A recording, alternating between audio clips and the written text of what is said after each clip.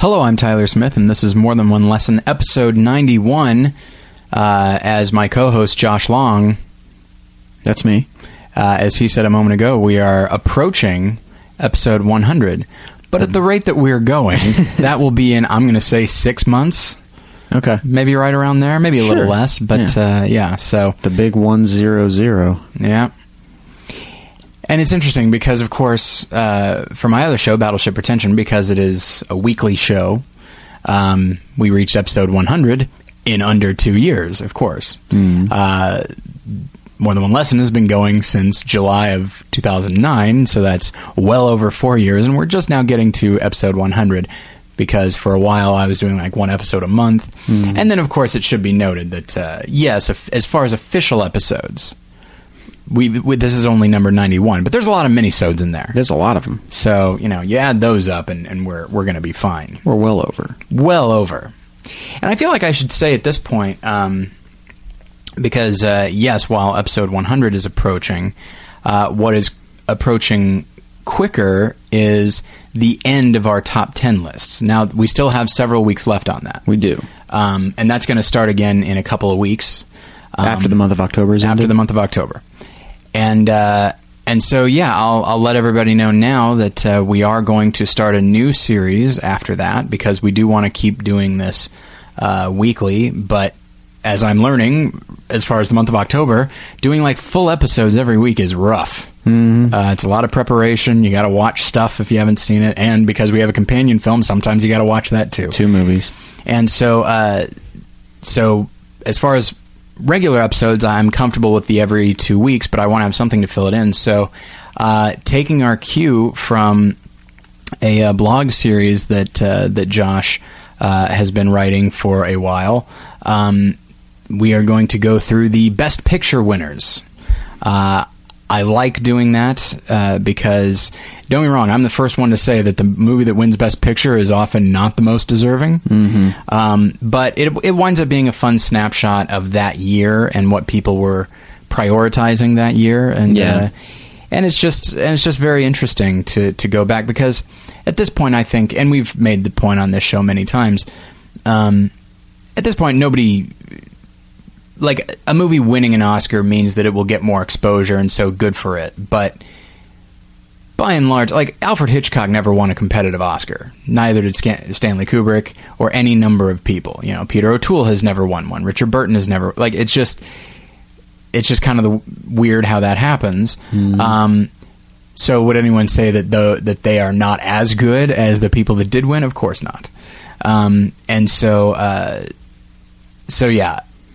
I did toy with the idea of, rather than doing the best of pictures, which is the name of your blog series and will probably be the name of this series, having like the runners up, in which every year we talk about the movie that should have won, and every once in a while you'll run across a year where the best movie, in our opinion, did win. But then we could still talk about the runner-up, because, in the year of No Country for Old Men, you still got There Will Be Blood, and you're going to be fine. Yeah. So I did toy with that, and so we might mention it as we talk about the best pictures.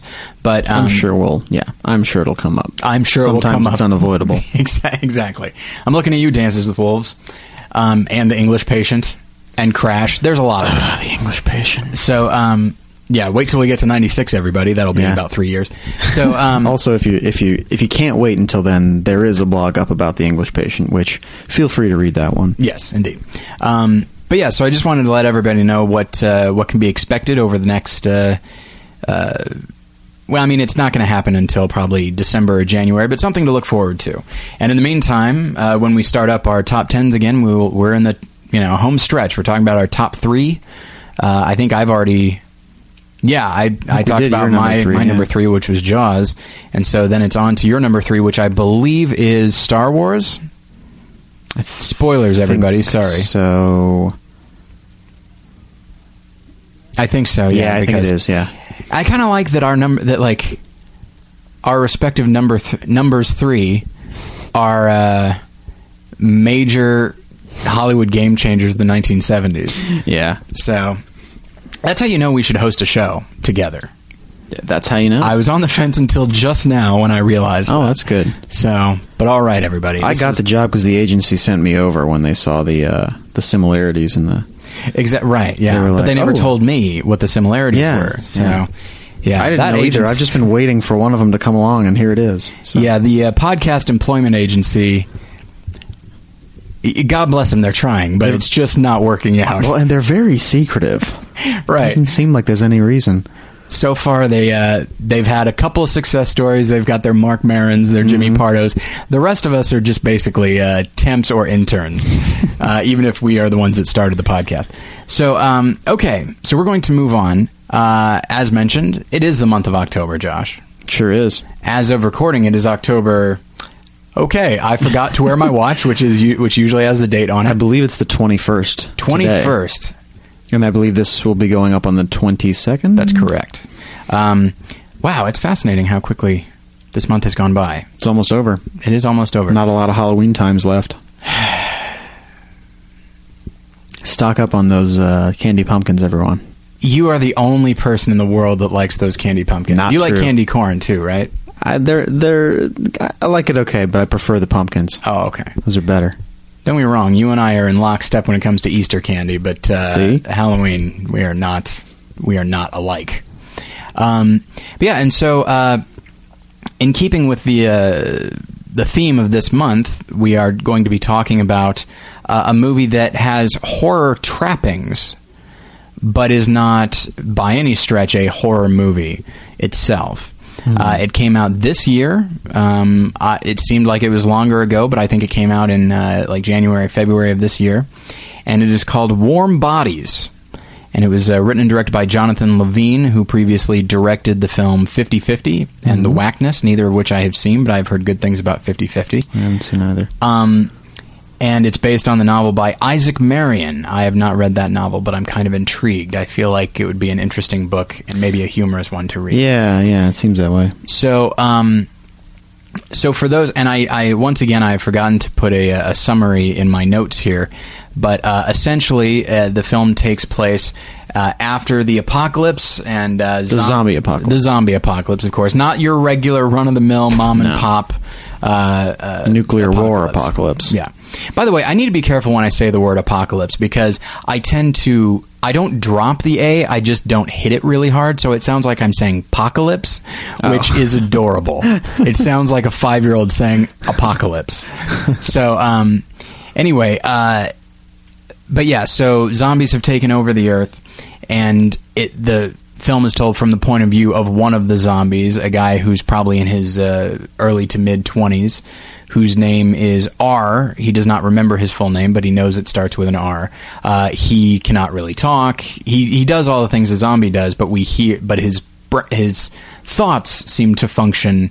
Yeah, we can hear his thoughts, and his thoughts seem like just any regular person. Yeah, and they're very humorous. In many ways, the film kind of goes along with something like a Zombie Land or something like that, where you watch any number of zombie movies or like currently The Walking Dead, and everything is just so serious. And I understand why. I mean, zombies or not, it is an apocalyptic film in which, these are apocalyptic stories in which people have lost loved ones and society is crumbling. So, of course, they're going to be serious.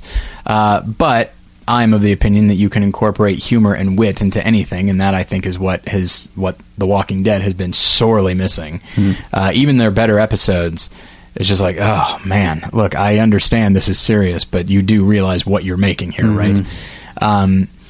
And that's the thing. Even like George Romero made Night of the Living Dead, which was very serious. But then when he made Day of the Dead, he had zombies walking through the mall. One of them walking up a down escalator.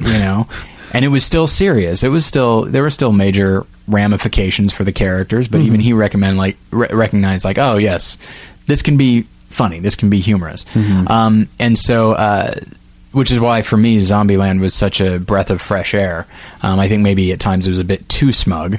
But Warm Bodies, I feel like, finds something interesting to do with the zombie genre, which I think at this point a lot of people, maybe even including myself, have grown tired of. Yeah, it's been around. It's I guess it's one of those things in Hollywood where it hits as a hot item, and everybody's doing it all of a sudden, and then they just tend to overdo it, and then everyone's tired of it eventually. Yeah, but zombies have held on longer than I expected to. Yeah, expected them to. Like World War Z it did very well this summer, and people didn't expect it to. Yeah. So I feel like we're not going to see a whole lot more that people like. I think they'll keep coming out for a little while, but I feel like people are starting to get tired. I feel like with The Walking Dead, which is a very, regardless of what I might say about it, it's a very popular show. It's very highly rated. I feel like that is where people will go, because that's a show that, I'll say this, you will get your zombie fix from that show. The makeup is wonderful, and I just wish they'd spend a little more time on the dialogue. But yeah, so I feel like people would watch that, and if something else comes along, they'll just be like, I already have The Walking Dead. Yeah. Unless, of course, you get a good director in there, like a Danny Boyle making 28 Days Later or something like that. Yeah. But, okay, so... Oh, go ahead. And they say there are trends in film where you start to...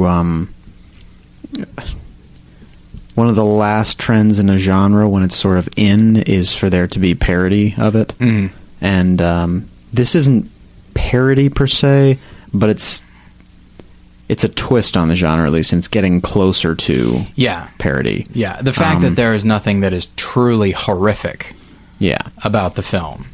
Well, there's eating brains. There are things that are kind of disturbing. But nothing's portrayed really as horrific, besides maybe the bonies. Yeah, and even not that scary. But what was I going to say about that? Yeah, they... what they do in kind of doing it from the zombies' point of view is new, as far as I can tell. I can't call to mind anything else where it's like sort of first person from the zombies' perspective. Yeah. So that's an interesting twist on it, and the fact that it's kind of funny too. I mean, it would have to be funny, I think, if it was. Oh yeah. If it was first person from the zombies' view and it wasn't supposed to be funny, it would either be just ridiculous in a very stupid way, or just maybe super dark and depressing or something. Yeah, that would be an interesting thing. That might be interesting. iZombie or something. Yeah, zombies inner monologue, but it's just so depressing, as one would think it would be if a zombie was able to think. And the film, I mean, it certainly does play with the zombie genre quite a bit. One of the things. Right. So anyway, it's about this character R who one day when he and his zombie cohorts are attacking a small band of living humans, he happens to spy this young woman, the girl of his dreams. Yeah, who is probably also in her early 20s, and so he sees her and she catches his attention, while at the same time her boyfriend is shooting at him, and he actually attacks her boyfriend, kills him, breaks his skull open, and starts eating his brains. Now, you don't see all that, although you do see him eating the brains, and it's not you don't see a lot of blood, but you do see the material of brains being eaten. And it kind of hangs on to the brains, so throughout the movie, he's like eating a little bit more of it. Something he keeps in his pocket and then munches on from time to time. So there is some grisly concepts going on there. But one of the things that I thought was particularly interesting was that, because I've always wondered, what is it about brains specifically that zombies like? It was not in the original Romero film. In fact, it's never been in any of the Romero films that they just say brains, that's what they want. It's just something that has come about over time, probably some, Return of the Living Dead vaguely parody type movie in the 80s. that they made it about that. And maybe it's the fact that, like, okay, well, zombies are all about their brain. As long as their brain is functioning, then they will continue moving. So maybe they feel the need to instinctively target other people's brains or something like that. But what this film does, which I think is very interesting, is that the characters, the zombies, they are unable to sleep. They are unable to dream. They don't have much imagination. But when they eat somebody's brains, they don't have, by the way, and they also don't have a lot of their own memories. They don't remember really who they were or what their life was like. That's what the main character's name is R, because he remembers that his name starts with an R, but he can't remember what the rest of his name is. Right. And there's a kind of an amusing little thing where he talks about, I don't remember my parents, I don't remember my job, and he goes, although judging by the hoodie that I'm wearing, I would assume I was unemployed, which I thought was funny. But yeah, and so he starts eating. So when they eat people's brains, they actually get they get flashes of these people's memories and the resulting emotions from those memories and that sort of thing. And so at the same time that he is seeing this girl that is, that catches his attention, he is also eating the brains of her boyfriend. So the combination of those two things, suddenly he now really wants to be with her, and he winds up, in the midst of this zombie attack, he winds up approaching her and doing something to protect her, which basically, you've seen in The Walking Dead, where he basically covers her a little bit with blood, and so she no longer smells as though she is still alive. And so he takes her back to his, this takes place in an airport, primarily. He takes her back to it's where the zombies hang out. They kind of all live at this airport. Most of the humans live in a like walled up city. A section of the city. And so he takes her to his plane, which is essentially his room, where he goes and hangs out with the things that he's gathered over the span of his zombiedom. And they just get to know each other, and she clearly is like, okay, well, this zombie is not eating me and is making attempts to communicate and that sort of thing. So that's very strange. And then as the time goes on, he gets more and more human. He's able to talk more. He's able to emote a little bit more. And then we see that there's a moment where they hold hands, and there's a little X-ray thing, and you see that his heart beats, I think, just once.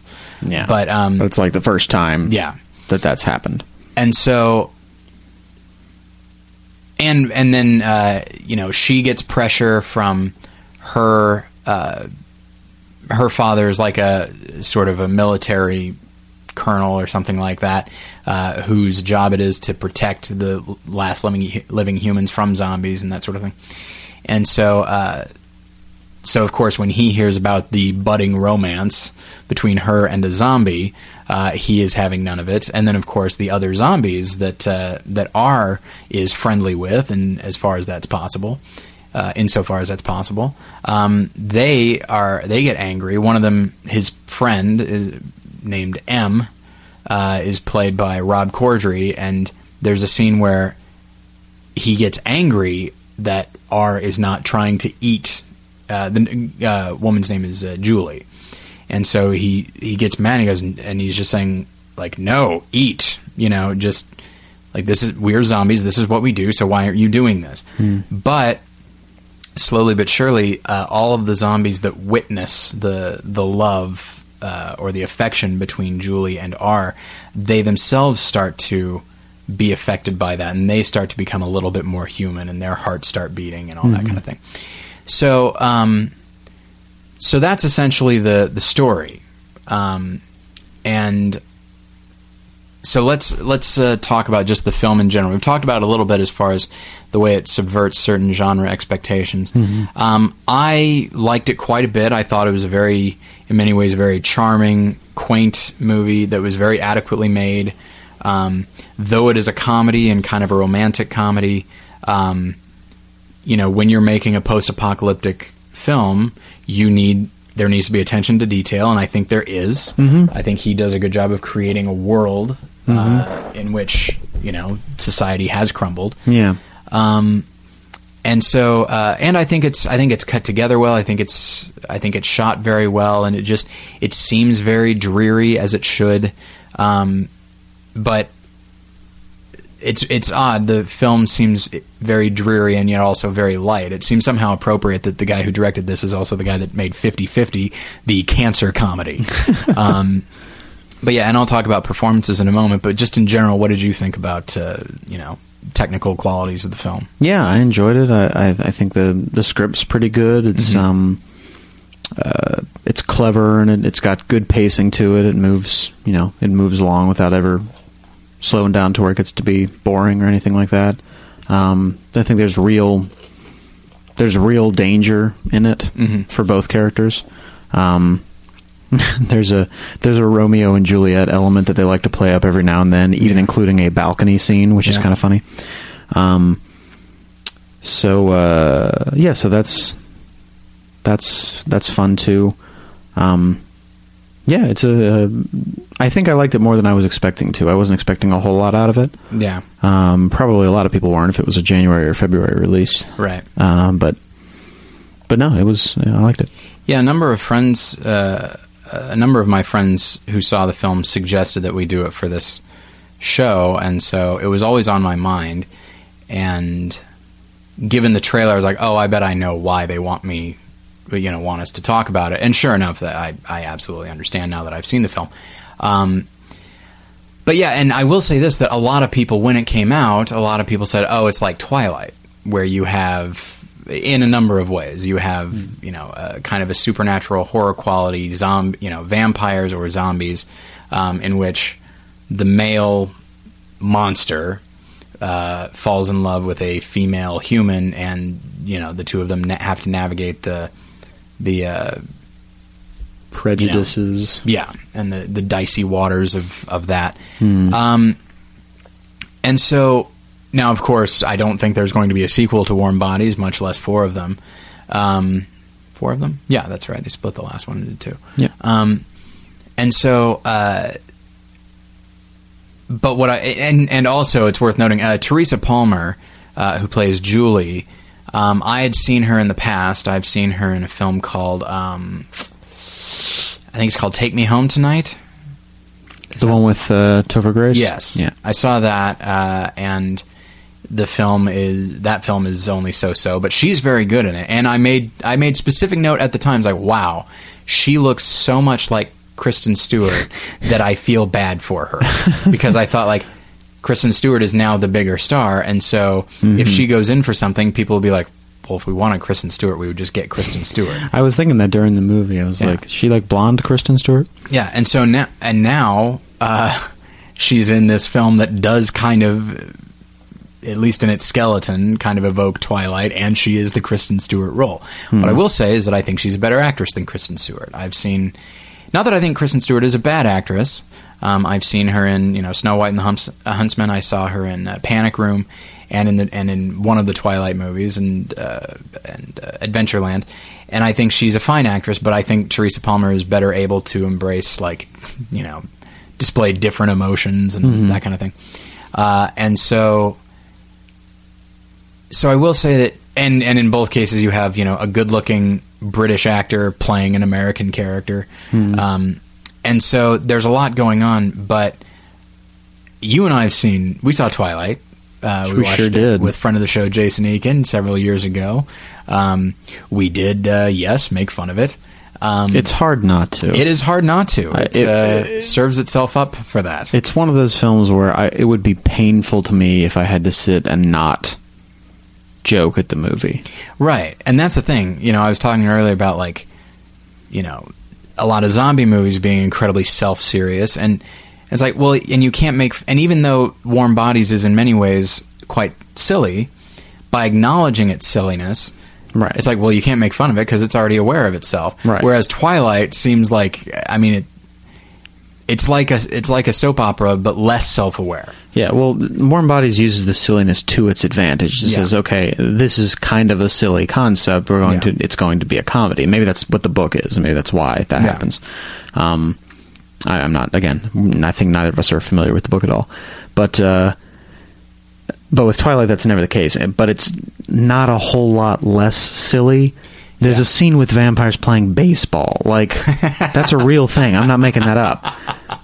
Yeah, and it's like a scene out of like a bad X-Men movie. There was like, oh, look at all their mutant powers. Last night, I went to a screening of The Mummy, which was preceded by a live-action performance of The Thrilling Adventure Hour, which is a podcast that's kind of like an old-timey radio show, has different stuff. And some of the cast stayed afterwards to talk about horror movies. Not the cast of The Mummy; they are all dead. Yeah. But or are they? Question mark. But they got to talking about Twilight a little bit somehow in the discussion of horror, and they were joking about a scene from Twilight about how, in theory, the Edward character is like the bad boy, but they were talking about a scene where a bunch of thugs are about to beat up Kristen Stewart, and he like pulls up in a Volvo. He was like, a Volvo, the safest car on the planet, and like she gets in and he reaches over and buckles her seatbelt, and it's like almost as if they were to say, see fathers, this is the sort of man you want your daughters to have. It does kind of have that quality. It does. Yeah. And I mean, when then you remember, and this is something they were saying last night too, it's the intended audience is 13 to 15-year-old girls probably. Yeah. So that's that. Hey, that works perfect for them. Whom do you think the intended audience of Warm Bodies is? Because it is a romance. Like, it's not purely comedy. Like, there are romantic elements to it. But the romance is not, I mean, it's not the type of romance that typical male viewers dislike. Yeah. Because they're, they do enough of the character development, and they do enough justice to the romance that it works, that it doesn't seem forced or anything like that. But there's not as much of a focus on that because they have to focus on these other elements, the supernatural elements, the danger elements, all that stuff. So that allows it to not be purely a romance. Again, not that that's a bad thing, but that may give it a wider appeal. Yeah. I mean, I think, I don't know if there's a specific target audience to it. It just seems like it's just your 18 to 35-year-old people. Yeah, I think it's men and women equally, I think. I tend to, let me get your opinion on this. I tend to respond well to movies that don't have an obvious intended audience. Yeah. You know what I mean? Like, not to say that like it's so lowest common denominator that it appeals to everyone, but that like it can't be summed up like, okay, this clearly is shooting for this. That one is, it's like, this is for middle-aged women. That one is for teenage men. That is for this. Like, where it doesn't, not like it seems like it's for everybody, but in some ways it seems like it's for nobody specific. Yeah. Well, that would make sense because, I mean, the ones that are for a particular audience, there's not a whole lot of those that are for you as the audience, like, you particularly probably don't fit into a lot of the categories that they make specific movies for. And oftentimes when they do, they're kind of pandering. Yeah. Yeah. Because what would you say is if you had to name yourself as a demographic to which movies are marketed, where would you put yourself? Besides like an obvious, males 18 to 35. Right. Let's see. People that really like character-driven drama. Yeah, see that? That in other words, it's not one. I mean, maybe. I don't know. It's hard to say. Yeah. I mean, you are into comic book things more than some people, so you might fit into that genre. Yeah. The people who like superhero comic book movies, that certainly doesn't define you as a movie watcher, but you might. That might be a category in which you could fit. And I guess so, but even then, like, underneath that, it needs to be a good one. Yeah. And I think there are probably some people who are just happy. It's like, I get to see Green Lantern on screen. And you know what? Here's the thing. There might be nobody... I don't mean to set up a straw man. There might literally be nobody saying that. It certainly seemed to be that way based on the box office of Green Lantern. So to move on to some of the other elements of Warm Bodies, and I already talked about Teresa Palmer a little bit. Nicholas Hoult, who plays R, I've been a fan of his for a while. He was the boy in About a Boy. Did you ever see that with Hugh Grant? I did. I didn't recognize him since he's considerably older. Yes. And I've seen him in other things. I've seen him in X-Men First Class. Oh. And I feel like I've seen him in a number of other things as well. Oh, I saw him in an episode or two of Skins. Oh, okay. Which was a British series. They went on to make it an American series on MTV, and from what it sounds like, they trashed it up quite a bit. But he was very good on that. I liked him in that, even though I didn't keep watching the show. And so I feel like he's just. I'm very happy. I'm always happy when like a child actor actually manages to break out and do something. I'm excited that Freddie Highmore, an actor that I took note of in Finding Neverland, where he's wonderful, that he is playing Norman Bates, and apparently playing him quite well in Bates Motel, that television show that I've not seen. But and he looks a lot like him too. It's really weird. I don't know if you've seen any images, but he's got that kind of gawky thing that Anthony Perkins had. But yeah, I'm very happy that Nicholas Hoult played R and played the humor while also playing, you know. I believe that he was a zombie. He had the shuffle down. He had the kind of the dead-eyed stare, and just he reminded me a lot. If you've never seen Day of the Dead, right? You've seen Night of the Living Dead and Dawn of the Dead, but I don't think you saw the third one. I don't think so. In the third one, there's a zombie named Bub, and Bub is kept in a lab for experiments, and this crazy scientist is like teaching Bub things. Now, they're all very small, and Bub has a perpetual confused look on his face. But the character does have actual feelings. It's by far the most intriguing element of the film. And he's played by a real... Not to imply that people who play zombies in the background are not real actors, but this guy, his name was Howard Sherman, or Sherman Howard. I can't get a straight answer on that, internet. It's very strange. It's weird. But he went on to be on an episode of Seinfeld, and he's been in a number of things. You would probably recognize him if you saw him. But they brought in like an actual like theater actor who is not allowed to say any lines, and he just really emotes and plays the feelings underneath this character who is unable to process really anything. And I was reminded of that character when I saw the way Nicholas Hoult played R, especially like when he's confused and his eyes go wide and he kind of looks like a little kid trying to process something that he will never be able to process because of what he is. And so I really responded to that character, and little things like little touches of makeup where the character has a lot of scars on his face, and you're not really sure where he got them, but you notice that a lot of the zombies have scars on their faces and you're not sure where they got them. I don't know what a zombie's ability to heal looks like when you're also rotting all the time, but I liked him quite a bit. I thought Rob Corddry was great as M. He's a supporting role. He's primarily humorous, but I thought he did a good job. He's humorous, but he does have a few like heartfelt moments too, which is cool. Yeah, because I feel like you didn't need that, but it does add to the movie, I think.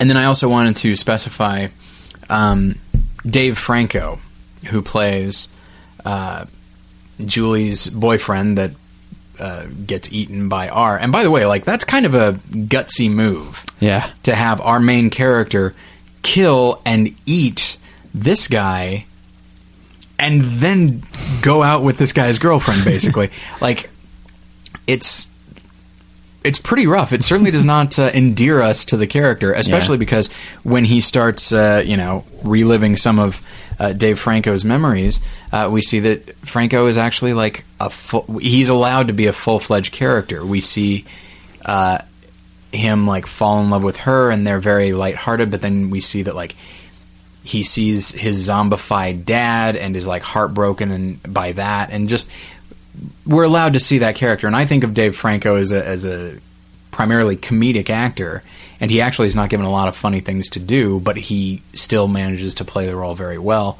I like Dave Franco a lot. I've seen him in a handful of things. I saw him in 21 Jump Street and thought he was really great in that.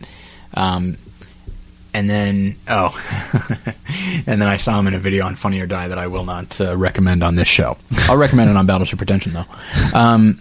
So yeah, just in general, I think the cast does a very good job of conveying the weight of everything while also... That's the thing, is playing the weight of the situation while also being able to pull off the humor. Yeah. That is a very hard thing to do. So yeah, so we should move on because I want to try and keep this episode short. But yeah, just in general, I want to say, if you haven't seen Warm Bodies for whatever reason, maybe it looked too much like Twilight, maybe it looked too gimmicky and cutesy and all that, give it a watch. It's a fairly short film. It moves pretty quickly, and it's just was pleasurable. It was a pleasurable film to watch. So one of the things, so we'll move into the theme a little bit, and then we'll move into the companion film. So as stated, people for months have been saying that we should talk about this on the show, and when you see it, you're like, okay, I got it. And it's the idea, the central theme of the film is the idea that love can transform a person. It can make love ends up being the cure for being a zombie. And there's also a nice little thing where it doesn't spend a lot of time on this, but not unlike Romero's Dawn of the Dead, where you see zombies walking through the mall and they don't look that different than people walking through the mall, just kind of shuffling along, just looking around and in kind of a daze. Mm-hmm. And so the film has just a little tip of the hat to that by R has a flashback to what the airport would have looked like before the apocalypse, and it's like all people on their phones and everybody's shuffling slowly looking down at their phone and that sort of thing. And it's like, okay, that's funny. It's that same kind of, like you said, the commentary that we see in the Romero films, and that is kind of cool. But then that adds on to the overall theme, which is maybe love is something that can transform people from being like that, not just from being a zombie or from something bad to something good, but from a state of being numb and unfeeling. Yeah, exactly. Kind of wandering through your life, because that's the way he describes himself, both as a zombie, but kind of you get the feeling of maybe he was that beforehand, not having any kind of aim or purpose. Yeah. So that becomes the theme of the film as well. That love can take you away from an existence that is aimless. Yeah. And and I thought that was a nice move, and I like that they didn't hit it too hard. It was there long enough to get it, and then we were able to move on. But the idea that love is transformative and that love is infectious, because it's not merely R that starts to change. M and several other zombies, they see what R and Julie have, and suddenly they long for that. I do like that it isn't that each zombie had to experience love personally. It wasn't like someone has to love that zombie and then they would start to change, but they would just see the love between R and Julie, and that would stir something in them. That was a good touch. And so obviously what we're going to be talking about is the transformative power of love.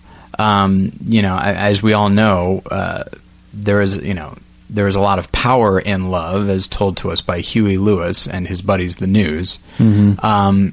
But it's just, I want to be careful here. I'm not going to be careful. Throw caution to the wind. It's going to be bold. It's a Christian show. So obviously in the film, it's love between two people, and certainly, love between you and another person, that can be remarkably transformative. I know that, in my marriage, I feel like it has been, when you have somebody who sees who you are or what you are, and they choose to be with you, and they like being with you. That is quite tremendous. And, the idea that there's a woman who sees a zombie that, by the way, eats her boyfriend, and she still wants to be with him. I can't imagine anything more inspiring or emboldening than that for the character of R.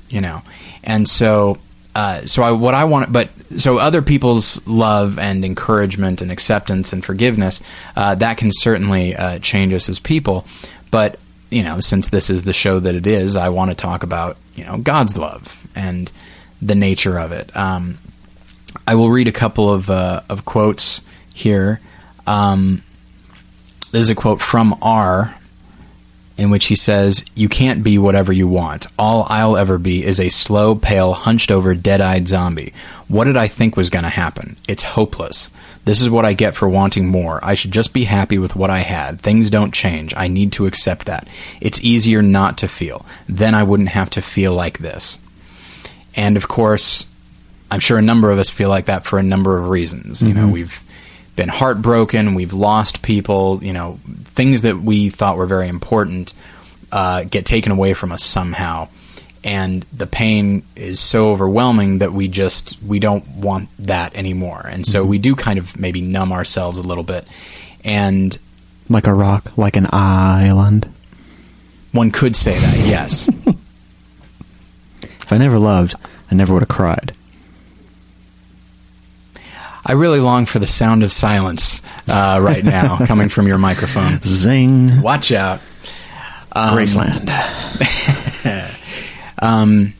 That's a solo album. Please. What are you talking about? I don't Are we talking about music?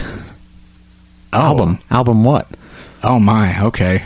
This is awkward. But yeah, and so if you look through the Bible, you will see constant references to transformation and the idea that, as I've said in my testimony episode, the idea that God knows what we are, and He knows what we've done, and He loves us anyway. Now, other people have said that is a very comforting idea. It comforts me. Other people have said that's a very negative idea. That's like, God knows what you are. And certainly in some churches there really is an emphasis on the crappiness of us. And while I think it is important to recognize that human beings can be, are selfish and that sort of thing, sometimes I think there might be an overemphasis on that. Yeah. But, each church will have a different take on things, and that's fine. But and each person has a different... the way that you approach this and the way that you feel about this depends on the way that you feel about yourself. Right. And the idea is, we're not looking to, bring anybody down, but that's the thing, is if you're listening to this, whether you are a Christian or not, I want you to think of the things you've done that you are ashamed of, and you are probably ashamed of something. I don't know what it is, but you do. And what I'm saying is God does as well. And this thing that you are convinced, if you told somebody this, they would at the very least look at you differently from then on. And so that is what I'm talking about. I'm not saying I'm not comparing you to a murderer or anything like that, although, of course, that's the other thing, is once we start comparing one sin to another, that's when we start being like, well, I'm not as bad as that guy. It's like, yeah, okay, when you start thinking like that, you start thinking you don't need God or you don't need forgiveness at all. Right. And that's why the Bible emphasizes that no sin is worse than another. But what I will say is just think of the things that you are that you don't want to be and that you wish you had not done and that nobody knows but you. Or maybe some people know and they left you alone as a result.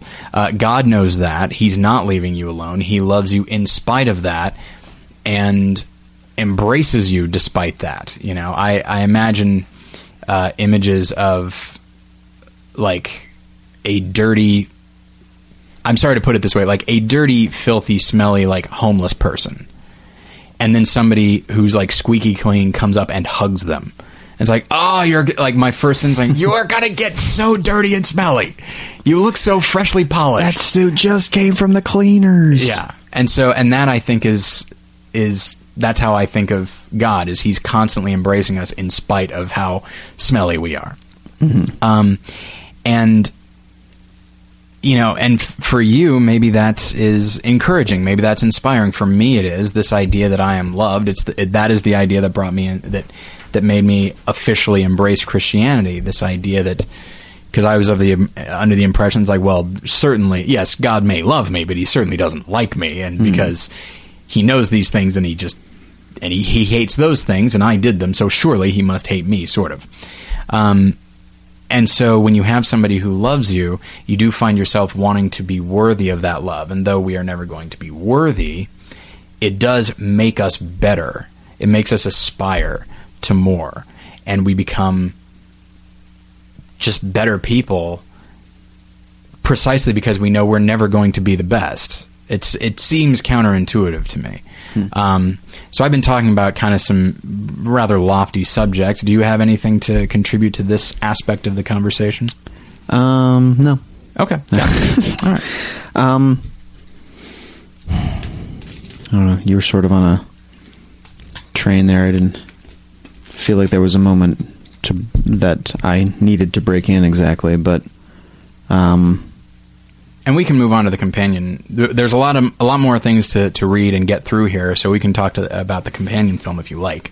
I guess I could just real quick say, like, I mean, some of it is what you've already said, but the I like it when you agree with me on air. So if you want to do that, that's fine. I'll just say whatever you said and yes, ditto. May I have a treat? But yeah, the film doesn't intend, obviously, for us to look at this as Christian love or the love of God. But if we are Christians and do believe that, as the Bible teaches, that God is love, then any love that we feel for another human, any love that is between humans, is only something that we get because of God, only something that exists because we are made in God's image, and is only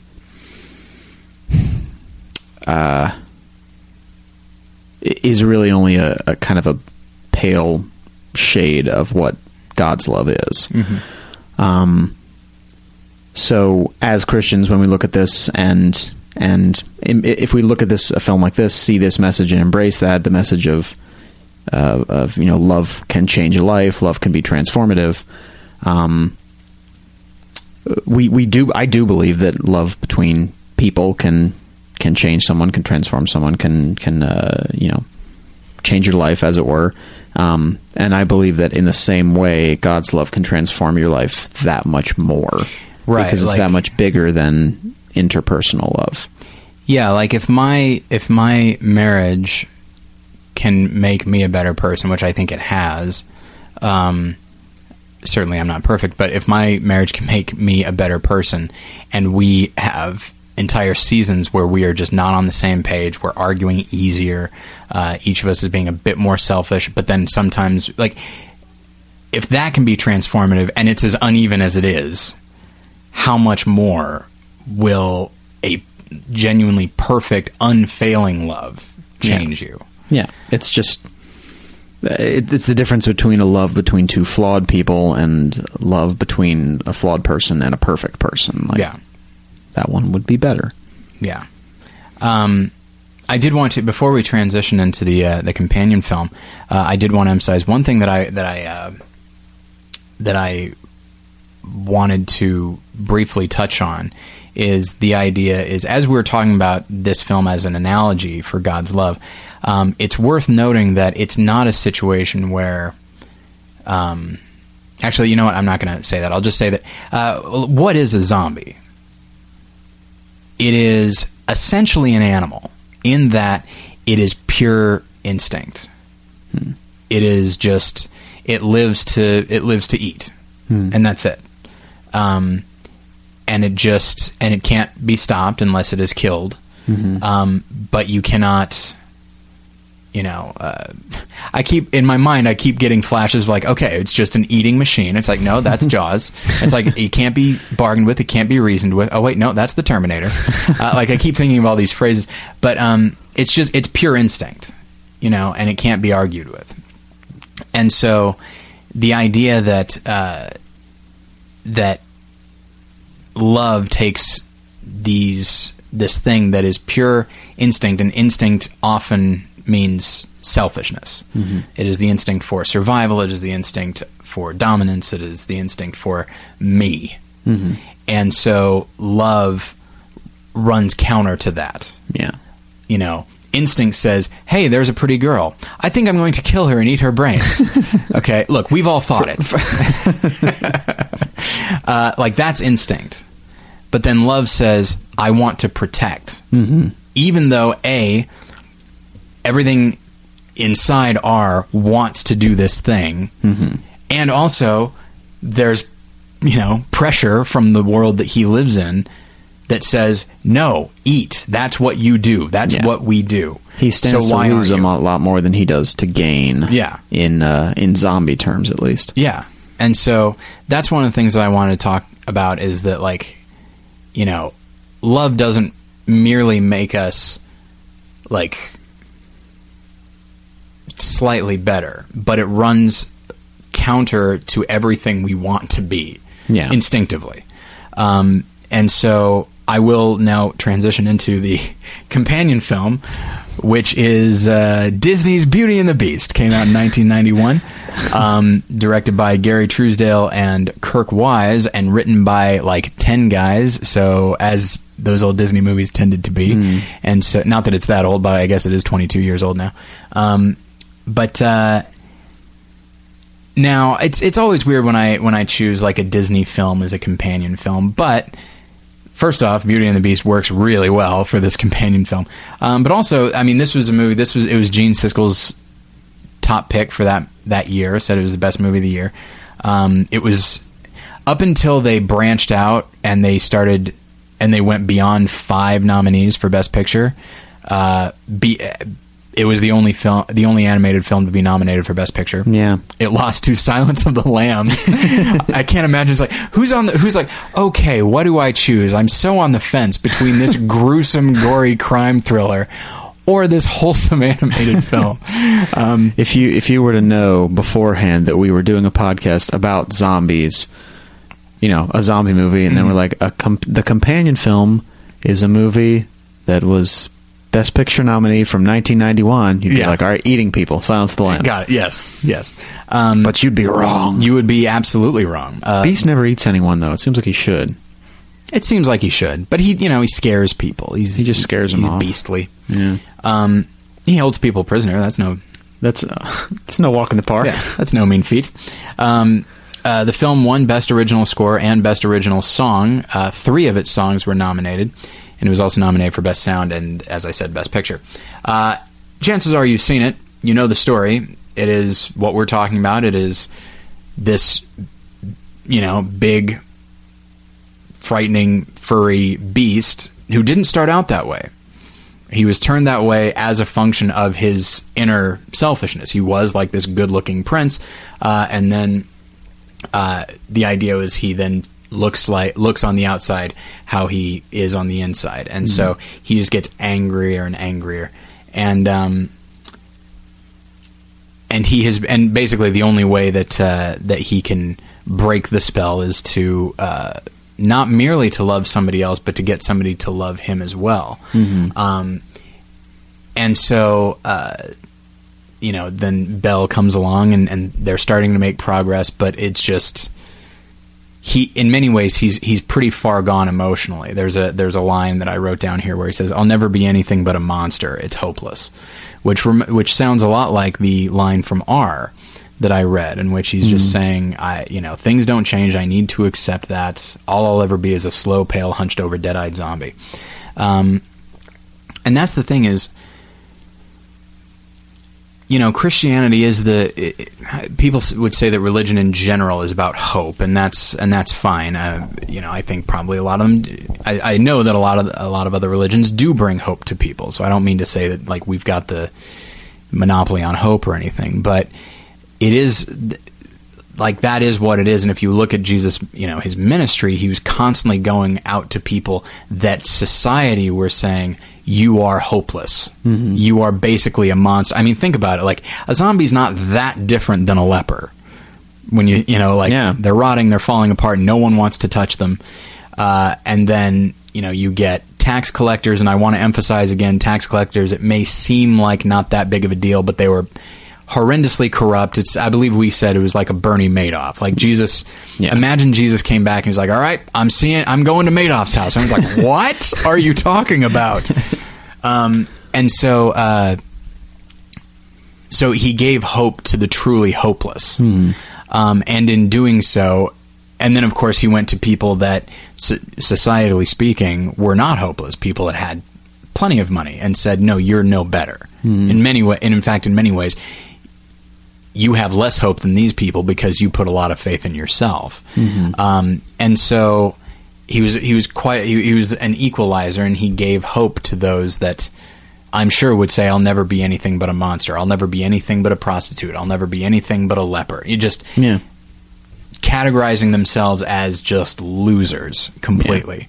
And then he comes along and says, no, you're not that. You are loved beyond all measure. And so I've got a few quotes here, a few verses. The first will be Romans 12, verse 2, which I'm sure people are aware of. Do not be conformed to this world, but be transformed by the renewal of your mind, that by testing you may discern what is the will of God, what is good and acceptable and perfect. Good and acceptable and perfect is what I wanted to focus on there, because that is indeed what God is. He is good, acceptable, perfect. And that is not what we are. Once again, I don't want to emphasize that we are just crap. We are loved, which at that moment, because we are loved by God, we are inherently lovable. And so I don't want to say that we are valueless or anything. Right. We're valueless in that God doesn't need us, but he wants us, and thus we have tremendous value. And so, but that's the thing, is somebody that is good, acceptable, and perfect loves us so much that we can be transformed into something, from what we are. Into something better. And then there's a quote here by no less than Martin Luther King Jr. Take that. And it is, love is the only force capable of transforming an enemy into a friend, which actually kind of brings in last week's episode about Paranorman. We talk about, the Bible is constantly saying, like, love your enemies. And yes, okay, heap coals on them by loving them, but basically saying, like, hey, I loved you, so you can love them, because love, more so than anything, like, you can punch your enemy and you might scare them away, but they will always be your enemy. And in fact, you might have at that point cemented that they will always be your enemy. But if you love them, think of just the sheer number of movies in which, like, there's a bully or there's just a jerk, and then somebody shows them an ounce of kindness, and suddenly it just changes who they are. They don't feel like they have to do the things they did anymore. Cause, I don't know. I don't know if that's going too much to another topic, but that's the idea that a bully feels like they need to be mean to prove something, or to, like, beat somebody, or to be on top, or something like that. And love says you don't need to do any of those things. And I guess that does kind of come back to the topic in terms of Christianity, in that we are like the bullies in feeling like we have to prove something, or we have to do something to make ourselves worth anything. We have to make ourselves a value. A bully has to show that he's strong, to show that I am worth something because I'm the strongest. I'm worth something because I'm stronger than you, or I can beat you up. And speaking from personal experience, it's this idea, it's like, I do not feel like a winner in any way. But I can win this. Right. I can by making you feel worse, I guess I win. Right. And then if we win, that gives us value. Yeah.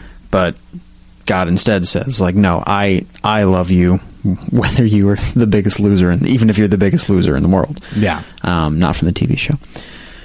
Although that... he does not love those people, is what I'm saying. Right. Oh, wow, this took a turn. Just kidding. Which brings us to the ultimate point of this episode. But no, so then, like you said, God, in loving us, transforms us from being people who have to prove something, who have to do something on our own, who have to win, have to make ourselves worth loving, by saying, no, I love you, even if by any other standard imaginable you are not worth loving. And I will... Which is kind of what the zombies are in the movie, too. I mean, oh, yeah, absolutely. Who would love a zombie? Not me. Not me. There you go. I mean, I walked with a zombie once.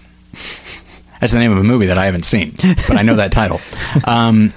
Yeah, and I will once again reference one of my favorite sermons of all time by Tim Keller.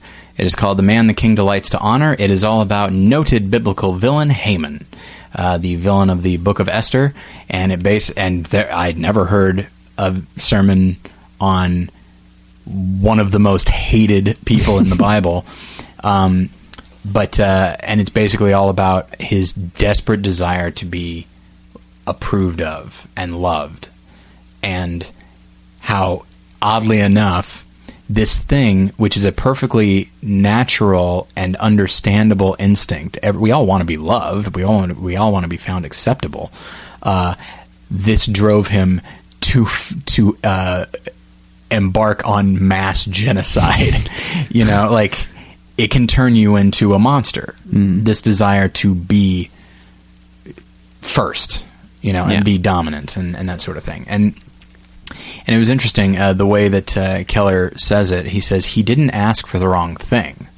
He asked, I don't know if he was trying to rhyme, but he said he didn't ask the wrong thing, he asked the wrong king. You know, and so I will post to the sermon. I've posted it on the website before. I've referenced it several times. I listen to it once a year because it always convicts me, because I'm somebody who desperately wants the approval of others. Don't yet know if we've been nominated for a podcast award, everybody. Start leaving those iTunes comments. That is true. Just in general, it would be nice if we've been hanging right around 50 iTunes comments for a while. So if you felt like saying anything nice, that would be nice. Okay. So we're talking about transformation and the transformative properties of love. And so we've got a couple of quick verses to read. I've been reading too much here, Josh. Just too much. You read Galatians there. All right, this is Galatians 2:20. For some reason I thought we had read Romans 2:20 also, and I was going to be like, that's weird, but it's not. So never mind. Anyway, here it is, Galatians 2:20. I have been crucified with Christ. It is no longer I who live, but Christ who lives in me. And the life I now live in the flesh, I live by faith in the Son of God, who loved me and gave himself for me. It is no longer I who live, but Christ who lives in me. Right. And then... That's a transformation. Yes, very much so. I mean, that's... And since we're talking about characters who have died... Mm-hmm. You know, as we're talking about the zombies here, we're talking about characters who have died and then slowly, one could say, are kind of born again, though they do not become, they're not children. Right. But they become human again, and so there is a rebirth. There's a new life. Yeah, it is no longer they who live. 2 Corinthians 5:17, therefore, if anyone is in Christ, he is a new creation. The old has passed away, behold, the new has come. I like that because it is actually I think it's meant to give us confidence and boldness. It's not saying like... It's saying like all these things that you used to be that maybe you're concerned about, maybe becoming again or whatever, even if it's something that you delve back into from time to time, like you are a new creation. You are not that thing anymore. Right. And there's a line, it's one of the last lines of Warm Bodies where Julie is talking to R about his name, and he decides, I just kind of like R. I don't know what my old name was. And I think I'm good with this new name. And she says, you don't want your old life back? And he says, no, I want this one. And I don't know why, but as I just said that, I was overcome with emotion. I don't know. That's very strange. But it's that idea of like, I want this new one. And I will make an analogy that I've made several, that I think I've made on this show before, but I haven't in a long time. All right. Non-Christians, listen up. Because this is something, that's the thing, non-Christians, they probably can't relate to the conversion experience. But we've all had a conversion experience about something. That's true, yeah. And this is what when talking to Christians, I use the conversion to Christianity as an analogy for liking good movies. To non-Christians, I talk about liking good movies in compared to Christianity. So what I'll say is, I love movies, but I love specifically good movies. Now, other people have said, well, Tyler, in fact, my dad said this, my mom has said this, old friends have said this. They're like, well, can't you just enjoy a movie anymore? It's like, if it's good, I can enjoy it. Mm-hmm. There's a lot of bad out there, but I can enjoy the good. But here's the thing, as strange as it may sound, and yes, I am more discerning, I am more discriminating now. So there are fewer things that I like, but I like them so much more. Mm-hmm. And I couldn't go back if I tried. Yeah. You know, as much as I loved Billy Madison, you know, there's still some funny things in Billy Madison, but by and large, it's not that good. Happy Gilmore, that's a good one, by which I mean a good example of something I don't like. Thought it was great when I was a kid, although that is kind of the thing. That and Wedding Singer is what kicked me into, like, I think I'm going to watch some other things now. But, like, as much as I liked, you know, Ace Ventura and all that, when I was a kid, I only liked it to a certain point. Now that I hold myself to a higher standard and I've been transformed by watching amazing films and I've been challenged by them, they've required me to grow, mm-hmm. which is a painful experience sometimes. Mm-hmm. Now, yeah, I can't go back and enjoy Ace Ventura the way I used to, but the things I can enjoy, not only are they just better for me, but I can enjoy them on a level that the person who loves Ace Ventura would never be able to enjoy that. And yes, I recognize it sounds like I'm, you know, crapping on people that may like Ace Ventura, but thankfully, my guess is if you're listening to this show, you're kind of like this. And that's the thing, is like, I don't want to go back to that old life of movie watching. Mm-hmm. So when people say, well, you can't just, you know, you can't enjoy it anymore, it's like, it's not, I can't, it's like if somebody, I mean, people have talked about it before, like, if you spend your whole life in a dark cave and you go out into the light, it's like, yes, your eyes are strained and it's probably warmer and all that kind of thing. It's, in many ways, it's less convenient, but you can also see things so much more clearly, and you can see the world, and it's a feast of you know, a feast for the senses. And yeah, you're probably not going to want to go back to your cave, and people say, oh, but the cave, and just like, no, you're latching onto the wrong thing. And so that is what I want to say to any non-Christians listening, talking about this transformative experience. People would say, like, oh, well, not, you know, Christians, like, they don't do this, they don't do that. And it's like, no, we don't. I don't drink. Not that, you know, Josh does drink. I don't. How? And oh my gosh, I mean, there are so many bottles on this table right here. But like Josh drinks, and it doesn't bother me. But like, I don't drink for reasons of my own, and some would say, like, well, you, and I've certainly never been drunk, and people would say, like, oh, well, come on, like, why is that and it astounds me that even people in their 20s and 30s have this attitude that strikes me as a very 18, 19-year-old attitude. Yeah. But well, but we live in LA too, so that's probably part of it. And so what I want to say is just like, yeah, I guess I don't do that, but in times of tremendous sadness and melancholy and hopelessness, which I am prone to have, the thing that gets me out of it is the fact that I am loved. And sometimes, as I said before, sometimes that's barely enough. It should be more than enough, but for me, it's barely enough, but it is enough. It is indeed sufficient, to use a biblical word. And it's like, and so if I have to, for myself, if I have to sacrifice drunkenness for that, then so be it. And I think I've made the better choice. It's like, if I can't enjoy Ace Ventura, but I can love Nashville, I think I've made the better choice. Yeah. And that's, so like, in my movie watching, I feel like that has been a transformative experience.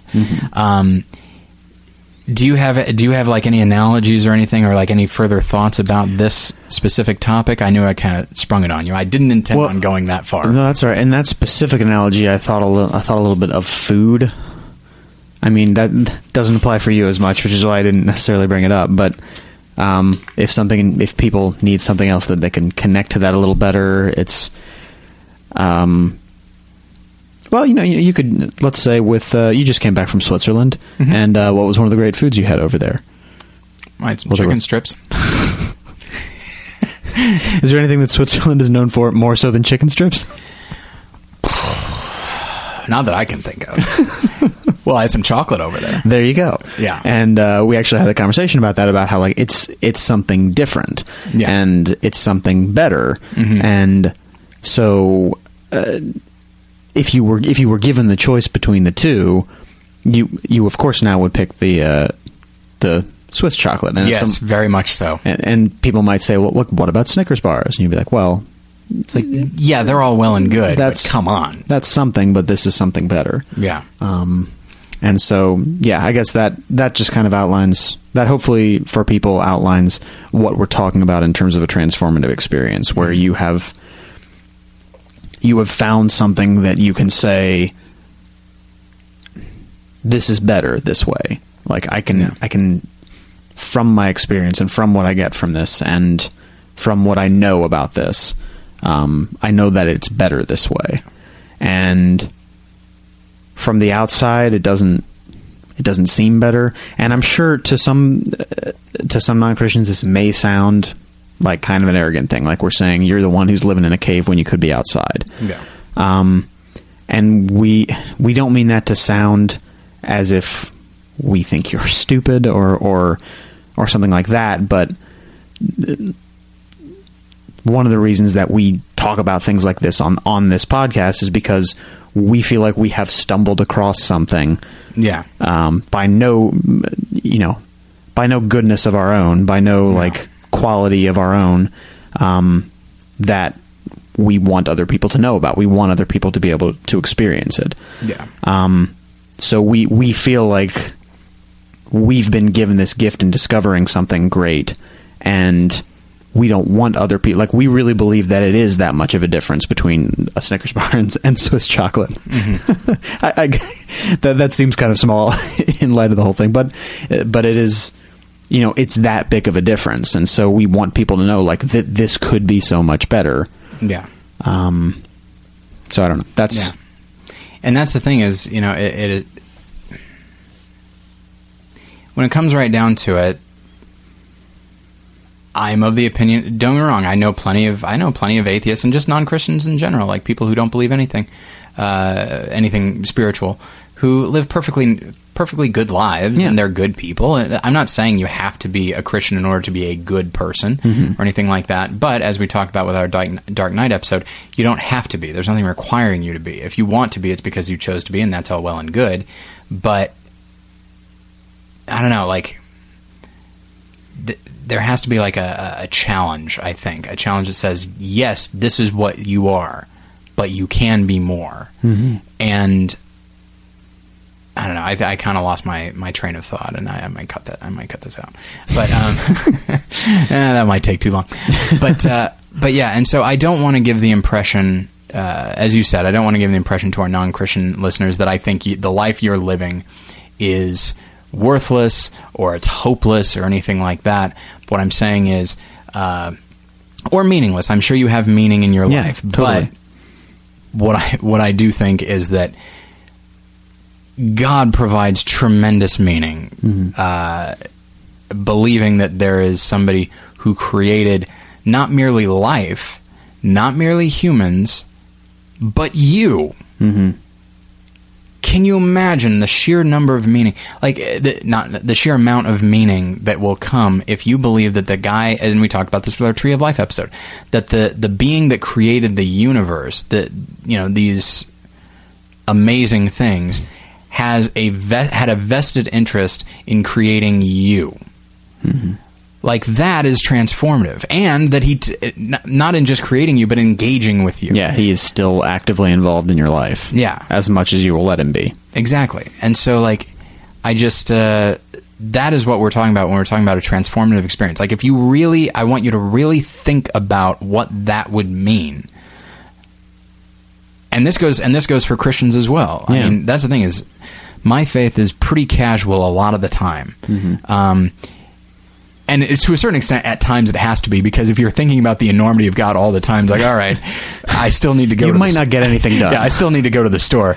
But yeah, like, just really think about how big God is, but how small He chooses to be in order to engage with you. Like, it's incredibly humbling, but it should also be incredibly inspiring. And so, anyway, I know we didn't talk much about the companion film as just aside from just another example of this, but thankfully it's an example that everybody has seen. Yeah. So imagine the scene and the music and the triumph that happens when Beast, who incidentally has been stabbed by Gaston in the side, it should be noted. Yeah. And he is basically dead. And then Belle says, "I love you." And then you just see him getting raised up and just, swirls around and becomes a human, a living human, a new person. And obviously his name's not going to be Beast anymore. He has a different name, just as R has a different name. And when he says, "I don't want to know my name from before," and "I don't want my life from before," obviously he's not talking merely about being a zombie. Nobody wants that life. Yeah. He's talking about who he was before. That doesn't matter. Who he is now with her, a new creation. That's what he wants to be. Yeah. And I think that is where we will leave it because we've got things to do. So, all right. By the way, it did occur to me, we said that this episode would be posting on the 22nd. That may or may not be true because the computer that I used to post this episode and that I have all the software with which to post episodes is in the shop right now. And so this might be going up Wednesday or Thursday, so I apologize for whenever you're hearing this. So, okay. And also, just a heads up, next week, if you want to be ready, next week, we will be talking about William Friedkin's The Exorcist. So, that should be a whole lot of fun to talk about. We'll see. We'll see. We sure will. Okay, so you can find us at morethanonelesson.com. You can email me, Tyler, at morethanonelesson.com, or Josh at morethanonelesson.com. You can follow me on Twitter at More Lessons. You can follow Josh at the Josh Long. Thank you, everybody, for listening to this episode. It wound up being more in depth than I thought it was going to be, and we would certainly welcome your feedback. And so, in the meantime, thank you for listening, Josh. Thanks for being here. You're welcome, and we'll get you next time. Bye.